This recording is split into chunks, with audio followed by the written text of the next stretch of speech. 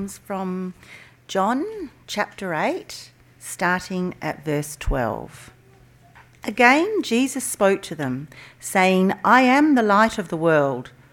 Whoever follows me will not walk in darkness, but will have the light of life.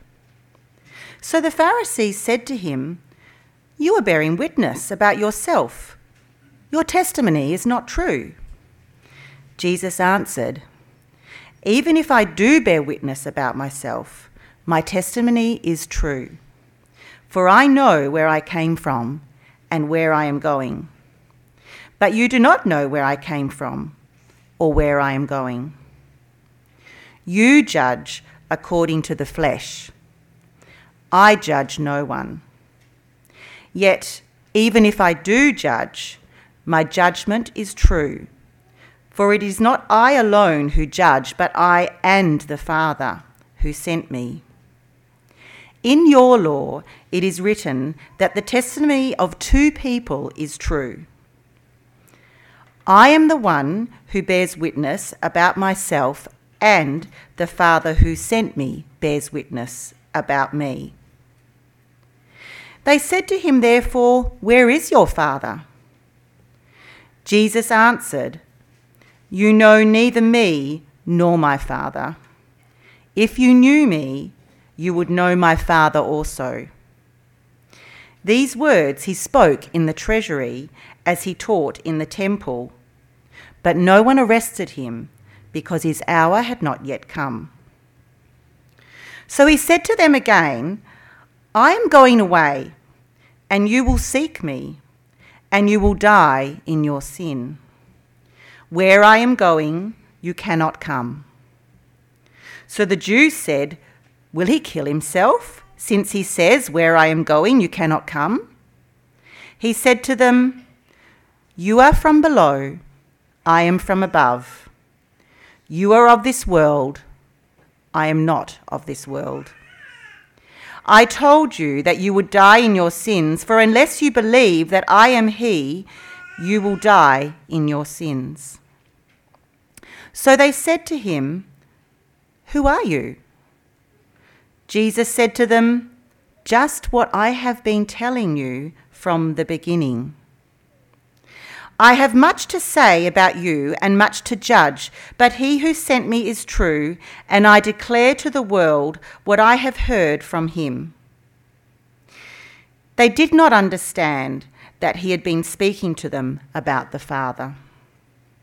So Jesus said to them, When you have lifted up the Son of Man, then you will know that I am he, and that I do nothing on my own authority, but speak just as the Father taught me. And he who sent me is with me. He has not left me alone, for I always do the things that are pleasing to him. As he was saying these things, many believed in him. Well, good morning, everybody. Thank you for having me. And I hope you've got one of the outlines, because if you haven't got the outline, you will find it a little bit difficult to follow, because we'll move quite quickly this morning. So let me just open with prayer. Father, we thank you that we can come to you. We thank you that you are our God, that you have revealed yourself perfectly through the Lord Jesus.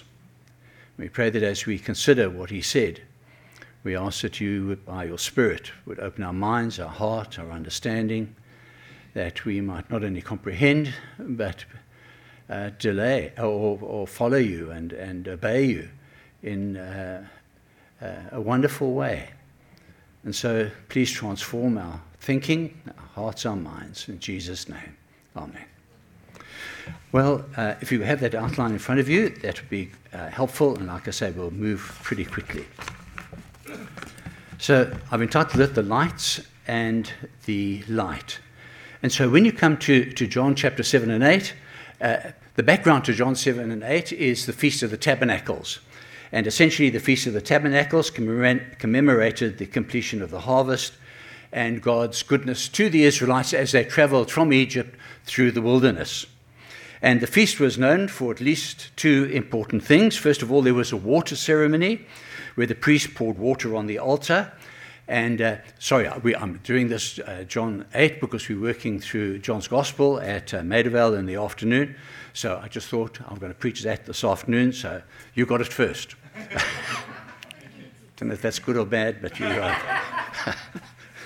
So in John chapter 7, Jesus uses this water pouring ceremony, to pronounce that in verse 37 and 38 of John chapter 7. If anyone thirsts, let him come to me and drink. Whoever believes in me, as Scripture has said, out of his heart will flow rivers of living water. And then there was the lamp lighting rite. And I don't know if you know about this, but there were 4 massive lamps situated in the court of the woman. And these were really towers. They weren't just sort of lamps, but they were towers. And they just were massive. And they were about 26 meters tall. So I'm about nearly 2, so, 13 times my height, and you'll go through the roof. Okay? So they were enormous, light-bearing columns, really. And it's said that when they were set alight during the time of the Feast of the Tabernacles, and there was almost a glow that these great columns cast over the city. Well, Jerusalem isn't what it is today, much smaller, but cast a bit of a glow of light over the city. And so Jesus uses this opportunity to state that he is the light of the world. When he talks about the water being poured on the altar, come to me, you thirsty. I am the one who will satisfy your thirst. With these lamps, the Feast of the Tabernacle, I am the light of the world. So let's consider John 8, verse 12 to 30 together. So in John 8, 12 to 30, it can be broken up into 4 sections, and you can see that on your outline. So first of all, Jesus' stunning claim to be the light of the world. Listen to what he says in verse 12. I am the light of the world. Whoever follows me will or shall not walk in darkness, but will or shall have the light of life. So what are the implications of Jesus' claim? And I want to go through these implications very quickly with you. Well, first of all, the implication is that Jesus is claiming deity. He's claiming to be God. The Old Testament teaches that God alone is our light and eternal life. So Psalm 27:1 reads as follows, the Lord is my light and my salvation, whom shall I fear? So Jesus is claiming to be God. Secondly, Jesus is also claiming to be the Messiah. And so the Old Testament teaches that God the Messiah will come physically, and he'll come as the ultimate great light. So let me read a little section to you from Isaiah 9 and verse 2, and then verse 6 to 7. And so it says, the people who walked in darkness have seen a great light. Those dwelt in the land of the deep darkness, on them a light has shone. And then he jumps a few verses. Who is this light who is going to come? Then he tells us a bit later on in verse 6, for to us a child is born. These are words that you know well. For unto us a child is born, to us a son is given, and the government will be on his shoulder, and his name will be called Wonderful Counselor, Mighty God, Everlasting Father, and Prince of Peace. Of the increase of his government and peace there will be no end, and on the throne of David and over his kingdom, to establish it and to uphold it with justice and with righteousness from this time on and forevermore. So Jesus is this great light. So in the 8th century BC, you have this prophecy of Isaiah saying a light will come. I promise you a light will come. That is what God is saying to us. And so here is Jesus claiming to be this great light that was prophesied in the Old Testament. And so he was claiming to be the light. He is claiming to be God, the promised Messiah. And he was born of David's lineage, and he was to establish an eternal kingdom of salvation and justice. That is what he is claiming in that section. Point number 3 there, Jesus is also claiming identification with God, who spoke to Moses in the wilderness and delivered Israel from Egypt. So we can notice from this I am statement. You see that I am statement right at the beginning of verse 12?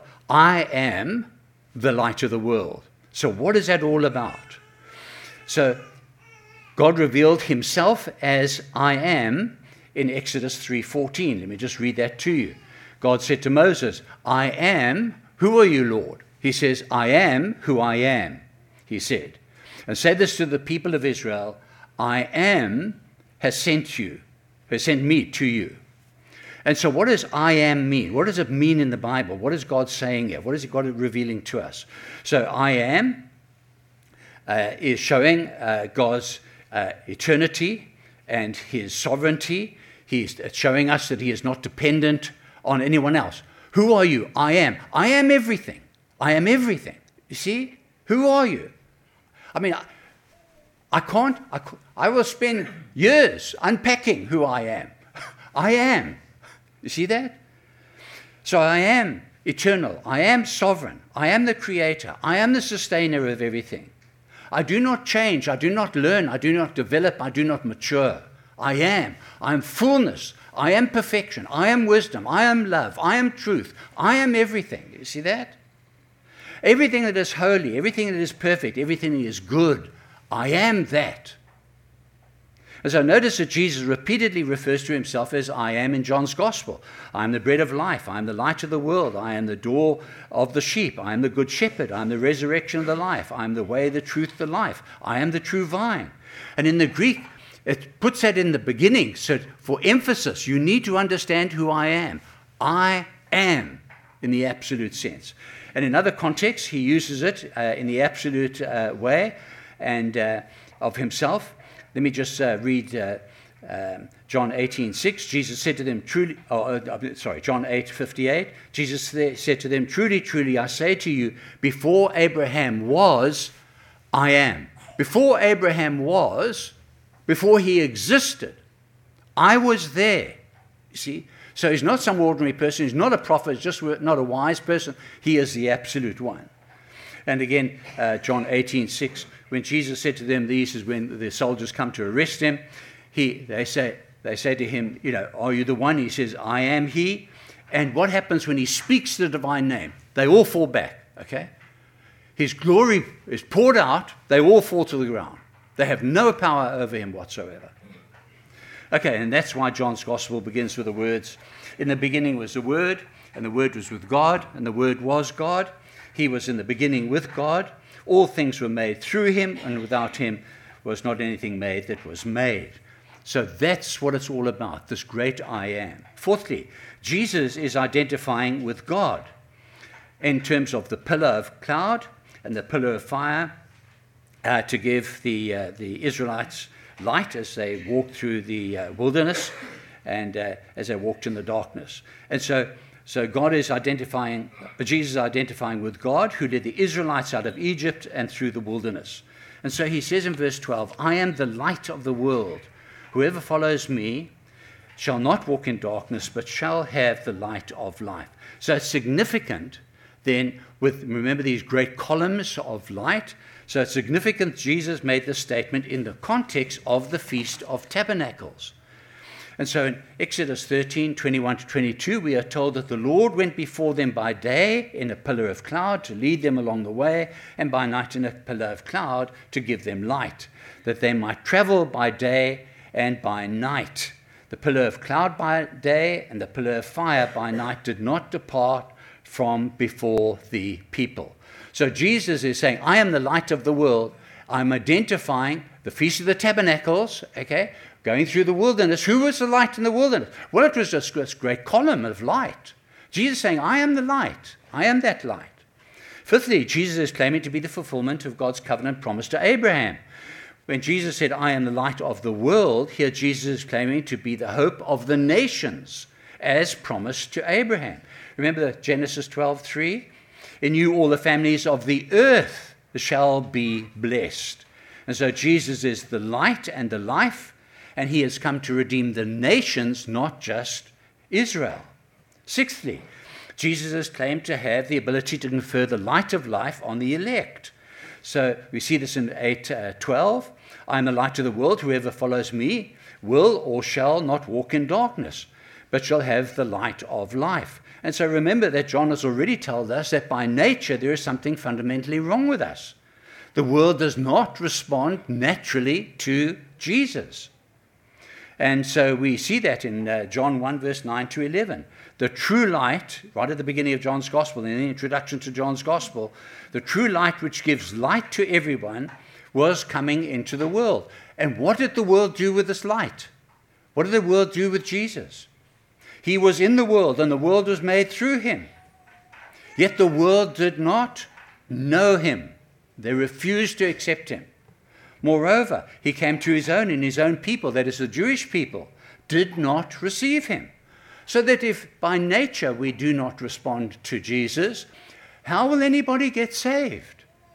And so we are told earlier in John's Gospel that, and this is John 5, verse 21, for as the Father raises the dead and gives them life, so also the Son gives life to whom he will.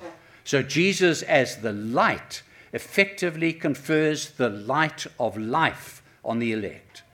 And the absolute light shines wheresoever he pleases and dispels the darkness in our hearts. That's what we need. God saves us. We do not save ourselves. And then seventhly, Jesus, the God of light, he is God of light and yet fully man, and he is claiming to be the fulfillment of the promise of Genesis 3:15. So it goes right back to the beginning. And so it is only the light that can overcome darkness. Only Jesus, the God, man, can overcome the devil in fulfillment of Genesis 3:15. And only the God, man, can deal with the darkness in a decisive way. So for Jesus to claim, I am the light of the world, whoever follows me will or shall not walk in darkness, but will or shall have the light of life, this can only mean that he is claiming to be the Messiah. That was a Messiah promise right from the beginning. The world is in a hopeless condition. They're under my judgment. I need, God is saying, to move to save these people, and I will save them through giving them the Messiah. So here we have Jesus revealing his person, who he is, and he is claiming obviously to be God, and his work, he is a redeemer. He has come to save people. So he is a savior. Now, he's made these astonishing remarks. I mean, this passage is just unbelievably startling, stunning, remarkable when you come to a passage like this in John's Gospel. And so you have a response to all this. This is a big point number 2 there, the claims of Jesus, the response of the Pharisees. And this is verse 13. So therefore the Pharisees said to him, you are bearing witness about yourself. Your testimony or your witness is not true. So notice that the Pharisees do not interact with Jesus about his being the light of the world. Rather, the Pharisees claim that Jesus' testimony about himself was false because it did not comply with the legal principle required by the Jewish law or the Old Testament. And in the Old Testament, Deuteronomy 19:15 says this, a single witness shall not suffice against a person for any crime or for any wrong in connection with any offense he has committed.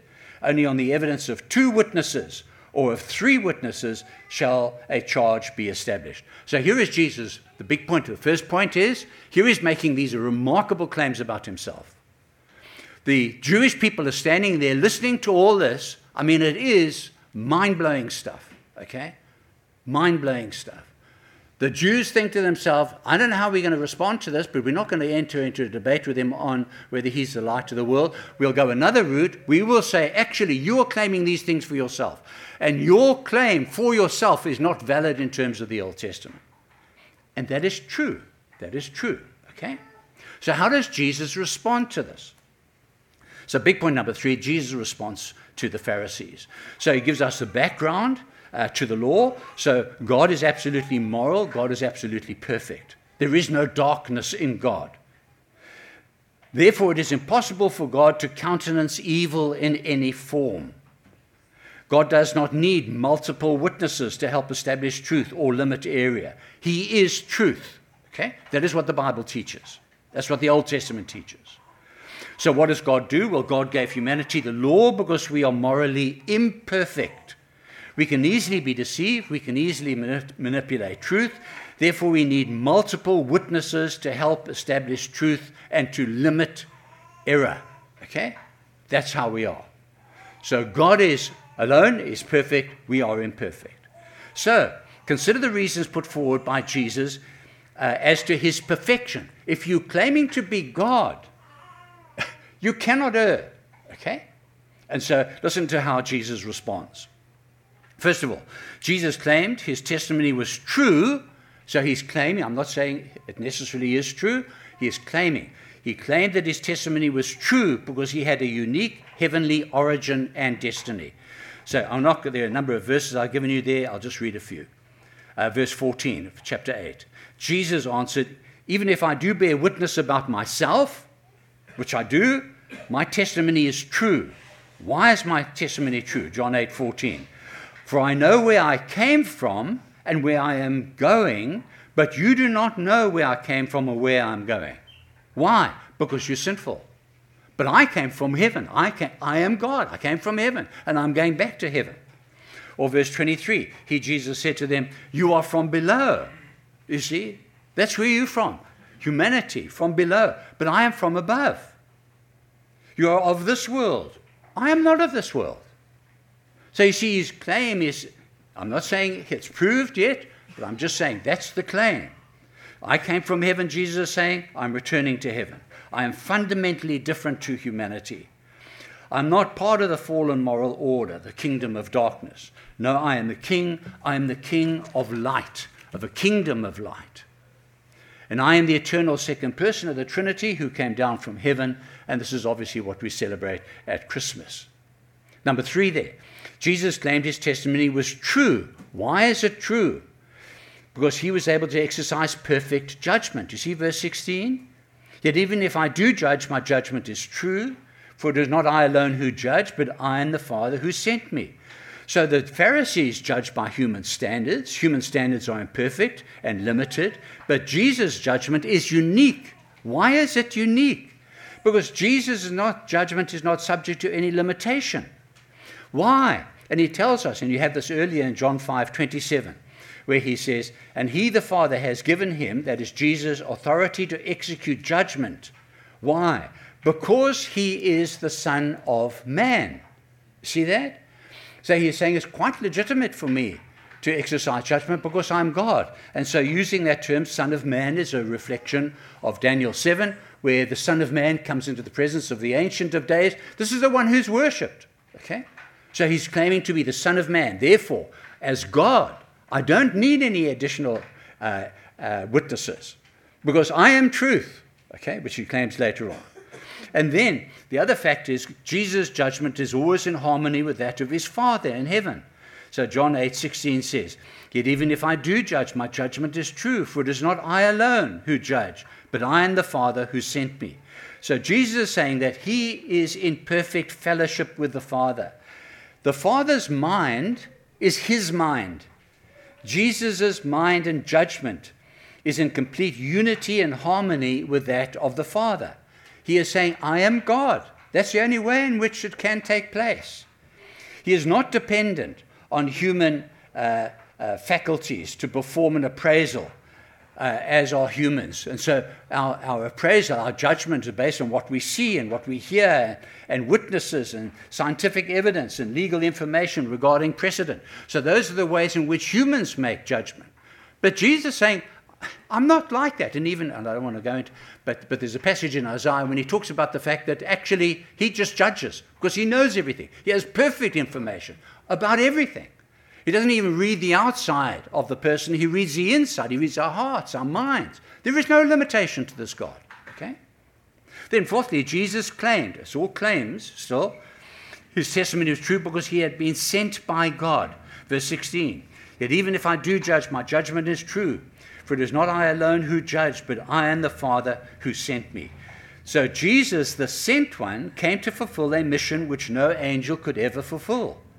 Jesus' mission is a fulfillment of the Old Testament prophecies, like Isaiah 9:6 and 11:1. For to us a child is born, a son is given. The Father gave the Son. A son is given. By who? Who gave the Son? Well, the Father gave the Son.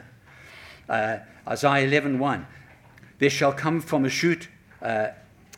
forth a shoot from the stump of Jesse. Well, who is the shoot that is going to come from the stump? The stump is the genealogy of Jesse, the family of Jesse. Who is this one who's going to come? And so it is the Messiah. So he was sent to fulfill the types and the symbols of the Old Testament. He was sent to be the final prophet, the final priest, and the final king. He was sent to be the second Adam, the one who was to reverse the curse. And that's why you have that famous passage that we all know, that famous text that we all know. For God so loved the world that he gave. He sent his one and only Son. He gave his one and only Son. Fifthly, are you still with me? Actually, I know this is a bit heavy. But that's why you've got an outline. It is absolutely profound. This covers some of the great issues, the central issues of the Christian faith. Don't bail on me. Don't bail on me. It's moving towards a climax. Okay. Fifthly, Jesus claimed his testimony was true because he had a unique relationship with the Father. What? I mean, it's to almost be there as a Jewish person and hear Jesus say these things. We read them. What was that there? Sorry, I never noticed you when you read that verse. Yes? But to be a Jewish person and hear Jesus say these things, it is mind-blowing. It is blasphemous to Jewish people. They often wanted to kill him, and ultimately they did. Okay? But listen to what he says. Verse 19, chapter 8. Then they asked him, where is your Father? And verse 27. They did not understand that he had been speaking to them about the Father. So Jesus was not speaking about some earthly father, but about God in heaven. And Jesus draws a distinction between God, our Father, okay? When you pray, you say, our Father, and God, his Father. Furthermore, Jesus draws a distinction between our being the children of God and his being God's one and only Son. So all the time he's making a distinction.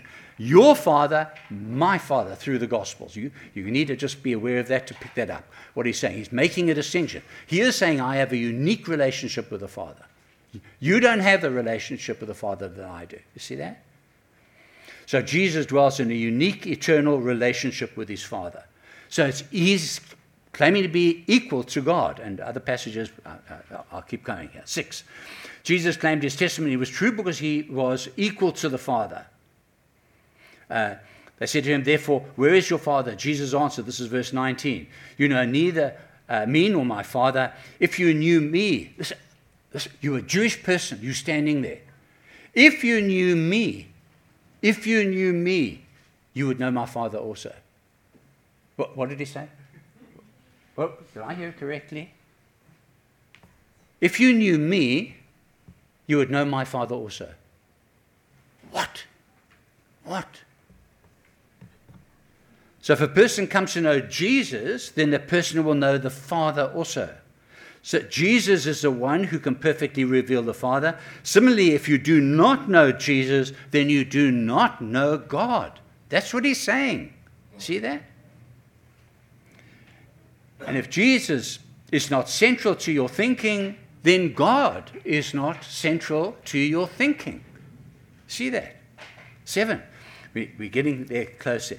Jesus claimed his testimony was true because he only taught the mind of his Father. So verse 26.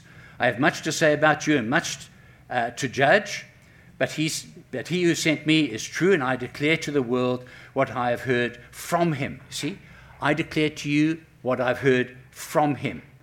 So the whole context is the issue of truth. Jesus is claiming to perfectly reveal the truth.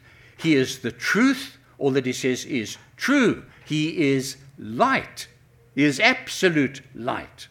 And so the light exposes their false thinking and practices, and this absolute truth is what the Father has given Jesus to convey to the world. So he says, when you hear me, you hear what God is saying. Okay? It's not some insight, it's not some wise word. When you hear me, you hear God. Okay? When you hear me, you hear God perfectly. No error, no flaw. You are hearing God. 8thly, Jesus claimed his testimony was true because he was perfectly accomplished the will of his Father. Verse 29, and he who sent me is with me. He has not left me alone, for I always do the things. Listen to this. I always do the things that are pleasing to him. I am perfect. I am perfect. I perfectly obey everything that the Father tells me to do. And so Jesus is claiming to perfectly obey and perfectly submit himself to the Father's will. Okay, so here you've had these claims about the light of the world. You have the response of the Pharisees. Then you have Jesus saying, you need to know who I really am. I really am claiming to be God. Okay? And if I am God, then I don't have to have witnesses. Who can witness to God? You see the problem? Is God true? Anybody want to come along and say, yes, I've been considering the works of God and the sayings of God and the teaching of God, and yes, God, I think you're true. Okay? Yes? What? That's the problem. That's the problem that the Jews have. How do we assess this man? I throw the law at him. But actually, you can't if he's God, you can't throw the law at him. Okay? So this is all blind faith. You see, you just got to believe this as Christians. You understand that? So you either believe it or you don't believe it. There's no reason to believe it and there's no reason to disbelieve it. Yes? No! Christian faith is not like that. So let's go on. How do we know if it's true? And Jesus gives us the answers. So big point number 4 there, the critical question, are Jesus' claims true? That's the issue. A whole lot of different religions in the world, a whole lot of different options. Is Christ, in what he's saying, true? Yes or no? So, he is going to answer this now. So in verse 18 he says, I am the one who bears witness about myself, and the Father who sent me bears witness about me. Verse 28. So Jesus said to them, when you have lifted up the Son of Man, then you will know that I am he. I am God. That's what he's meaning there. Okay? So let's have a look at John 8:18, where first of all he says, I am the one who bears witness about myself, and the Father who sent me witnesses about me. So the Father testifies. How does the Father witness and bear testimony to the authenticity of the words, of the claims of Jesus? How does he do that? Okay? So the Father, this is point number 1 there, the Father testifies to Jesus being the Messiah through the objective, not subjective, works and signs performed by Jesus. That's what the Gospels are all about. They're showing you just multiple signs. John's Gospel ends by saying, you can't contain all the stuff about Jesus.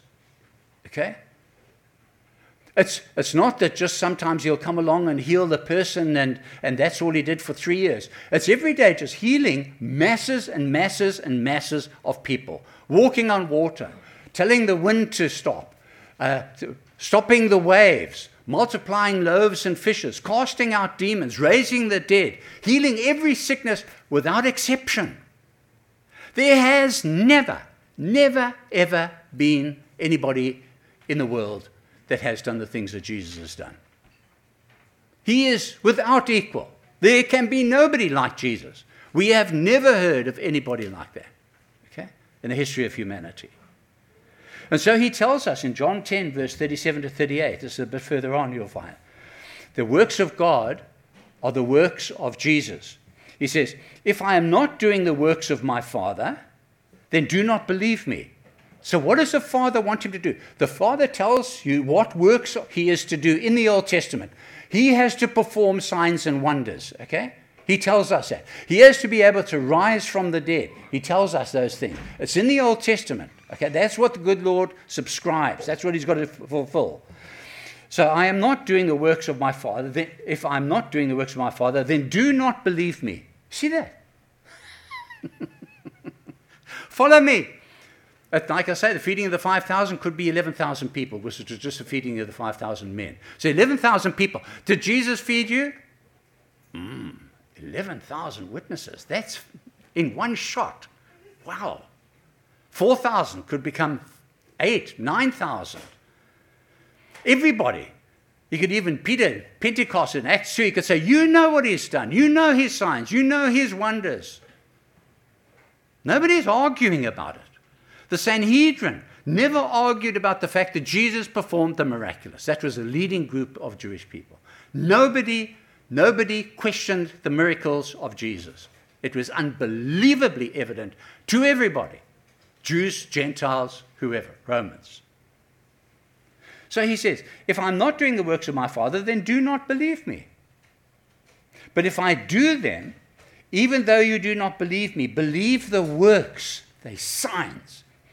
You've got to make a decision about Jesus, okay? Believe the works that you may know and understand that the Father is in me and I in the Father. So that's why the first part of most of the Gospels are talking about the miraculous, okay? Just miracle after miracle after miracle. Whatever the issue is, Jesus addresses it perfectly. And then the second thing is, so that's the works, the miracles of Jesus. You judge him on the objective things that he did 2,000 years ago. Then secondly, the objective nature of Jesus' death and resurrection. See that in verse 28? So Jesus said to them, when you have lifted up the Son of Man, then you will know that I am he. Isn't that interesting? So listen what Jesus is saying. Jesus is saying that what he has claimed will be authenticated, okay? And it'll be authenticated in terms of what is contained in John 8:28. So Jesus said, when you have lifted up the Son of Man, the lifting up of the Son of Man refers to Jesus' death on the cross and his resurrection. Secondly, the death of Jesus will be brought about by the Jews. When you have lifted up, he is saying to the Jews, when you have lifted up the Son of Man is Jesus. When you have lifted me up on that cross, you will know. Okay? Thirdly, the death of Jesus took place when at God's appointed time. And so no one arrested him because his hour, and this is in John 8:20, his hour had not yet come. And so Jesus' death would take place at God's appointed time, not before and not after. And the fact that Jesus' enemies were entirely powerless to harm him is to demonstrate time and time in the Gospels. Fourthly, the death of Jesus was voluntary. John 10:17-18, I lay down my life. Nobody takes it from me, but I lay it down of my own accord. Fifthly, the purpose. The death of Jesus was for a substitute of sin. Jesus said, and this is Mark 10:45, for even the Son of Man came not to be served, but to serve and to give his life as a ransom for many. So Jesus paid the price that only God could pay for our sin. And so paying the price of sin is beyond our comprehension. Every conceivable sin. We think of sin normally as something that I do, something that I say. We do not usually want to even go into the hidden places of the mind, where all sorts of things go on there, far worse than what we say and what we do. Jesus saying, every sin, I know your mind. You see, all other religions of the world, they're looking about on the outside. You know, yes, you did this and you're accountable for this. Got to say, probably what you say and what you do is only 10% of your sin. So what's going on in your mind, in your heart? Who's going to pay for all that? Jesus says, I came into the world knowing, because I am God, your sin, your verbal sin, your actions. And I know your mind. I know what goes on there. I know your thoughts. I know where you go when you're by yourself. Okay? I die for all your sin without exception. Sins that you're not even aware of. What a Savior, you see? So, 1, Jesus said, when you've lifted up the Son of Man. 2, he says, then you will know. Do you see that? Know, to understand, to comprehend. It's an appeal to be rational. Jesus appeals to us to engage the issue with our minds. Jesus is pushing us to address the issue, not with our emotions, but with our intellect. And so when it comes to John 8:28, when you have lifted up the Son of Man, then you will know that I am the one I claim to be. See that? And that I do nothing on my own, but speak just what the Father has taught me. So what is Jesus claiming? He's claiming that the cross and the resurrection will vindicate all that he has taught about his own person, that he is God, about his unique relationship with his Father, his view of humanity, that unless we repent, we will die in our sins, that through him alone we have the possibility of being saved, that Jesus the righteous dies for the unrighteous, that we may have our sins forgiven. And the critical importance of believing in Jesus. It is all true. You're saying it's dependent on objective data, not subjective stuff. So let me conclude. Is it true? Well, Jesus repeatedly predicted that he would die and rise from the dead. The Jewish authorities therefore approached Pilate to seal the tomb, put a guard in the tomb to ensure that nobody could steal the body. After the claimed resurrection, numbers of people repeatedly testified to the fact that they saw him. 11 out of the 12 disciples died as martyrs, testifying to the fact that they saw Jesus alive. And the cross and the resurrection is an objective truth that demonstrates the truthfulness of all that Jesus said. See that? So what is Jesus? Are you still with me? I'm sorry that's a little bit long. I'm sorry. It's a profound passage. I was given this passage, okay? So blame the guys at the church. So I'll preach it this evening, so just beware of coming to Maidavale. But it actually is profound. I mean, I love preparing this stuff. I love preparing this stuff. It is so rich, man. And you just, one thing leads you to another, to another, to another. It's like the Feast of Tabernacles. Why is he doing this all at that time? All these things are interconnected. So anyway, I'm going off. So what is Jesus warning to us? Okay? So he's saying, these are my claims. You cannot contradict anything that I've said. Okay? And so what are you going to do in the light of this? So there is a warning, verse 21 and 24. So he said to them, I will not read the whole thing. You will die in your sins if you do not believe me. Verse 24, again, you will die in your sins. You will die in your sins. And so what is he saying? First of all, the sin in the verse 21 is in the singular. You will die in your sin. So what is that sin? So the sin of unbelief. That's the fundamental sin. Okay? And unbelief will necessarily preclude people from heaven. That is what he's saying. You do not believe me, not just belief. Some people talk about, I have faith, I have faith. That's not going to save you. It's the object of faith which is critical. Okay? And he is saying, you need to believe in me. Okay? And so unbelief precludes people from heaven. So let me give you a quote. How could it be otherwise, one commentator said. To reject the Son is to reject the Father. See that? So you can't say, I believe in God. Oh, no, you don't believe. If you don't believe in Jesus, then you don't believe in the true God. That is what he's saying. Okay? Because they're part of the Trinity. The Son and the Father, part of the Trinity. So how could we reject the King and expect to dwell in his kingdom? And then the word sins, you see, you will die in your sins in verse 24. It says it twice. Your sins, your sins. And so just a couple of quotes that I found very helpful. The plural, the sins, contrasts with the singular, the sin, and refers to the diverse and ugly forms of corruption that mushroom from the one sin of unbelief. So he's saying that there is a one fundamental sin, which is unbelief. When you do not believe, there is a lifestyle that follows from that. When you do believe, there is another lifestyle that follows from it. But this is the core issue. This is a core issue that the world faces. Do I believe in Jesus? Yes or no? There's one life that flows from rejecting him, another from following him.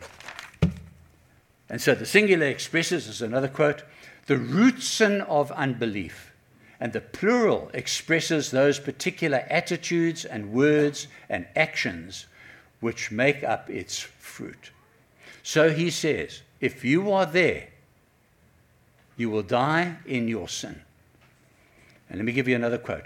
To die with one's sin unrepented and unatoned for is the supreme disaster. It is the supreme disaster. No greater disaster could overtake us than to reject the Messiah, the only one who can save us. It is the supreme disaster. So let me make the point clear, and with this I end. Jesus repeatedly talked about both heaven and hell. Jesus taught that to be in hell is to be in a place of punishment and to be eternally separated from God. So we cannot read Jesus' words in the gospel and not be repeatedly confronted with his warnings of hell. And neither can we be selective and accept his words about heaven and reject his words about hell. You have been very good. Please don't tell the other folk at Maidavale that it actually went on for a long time. Okay. But look, I was given the passage. That's in my defense. But actually use those outlines. Think about those outlines. You work through that outline. I mean, I think it is unbelievable what is going on there. And so our Christian faith is not just some blind faith. It's a faith in an objective truth, the Lord Jesus.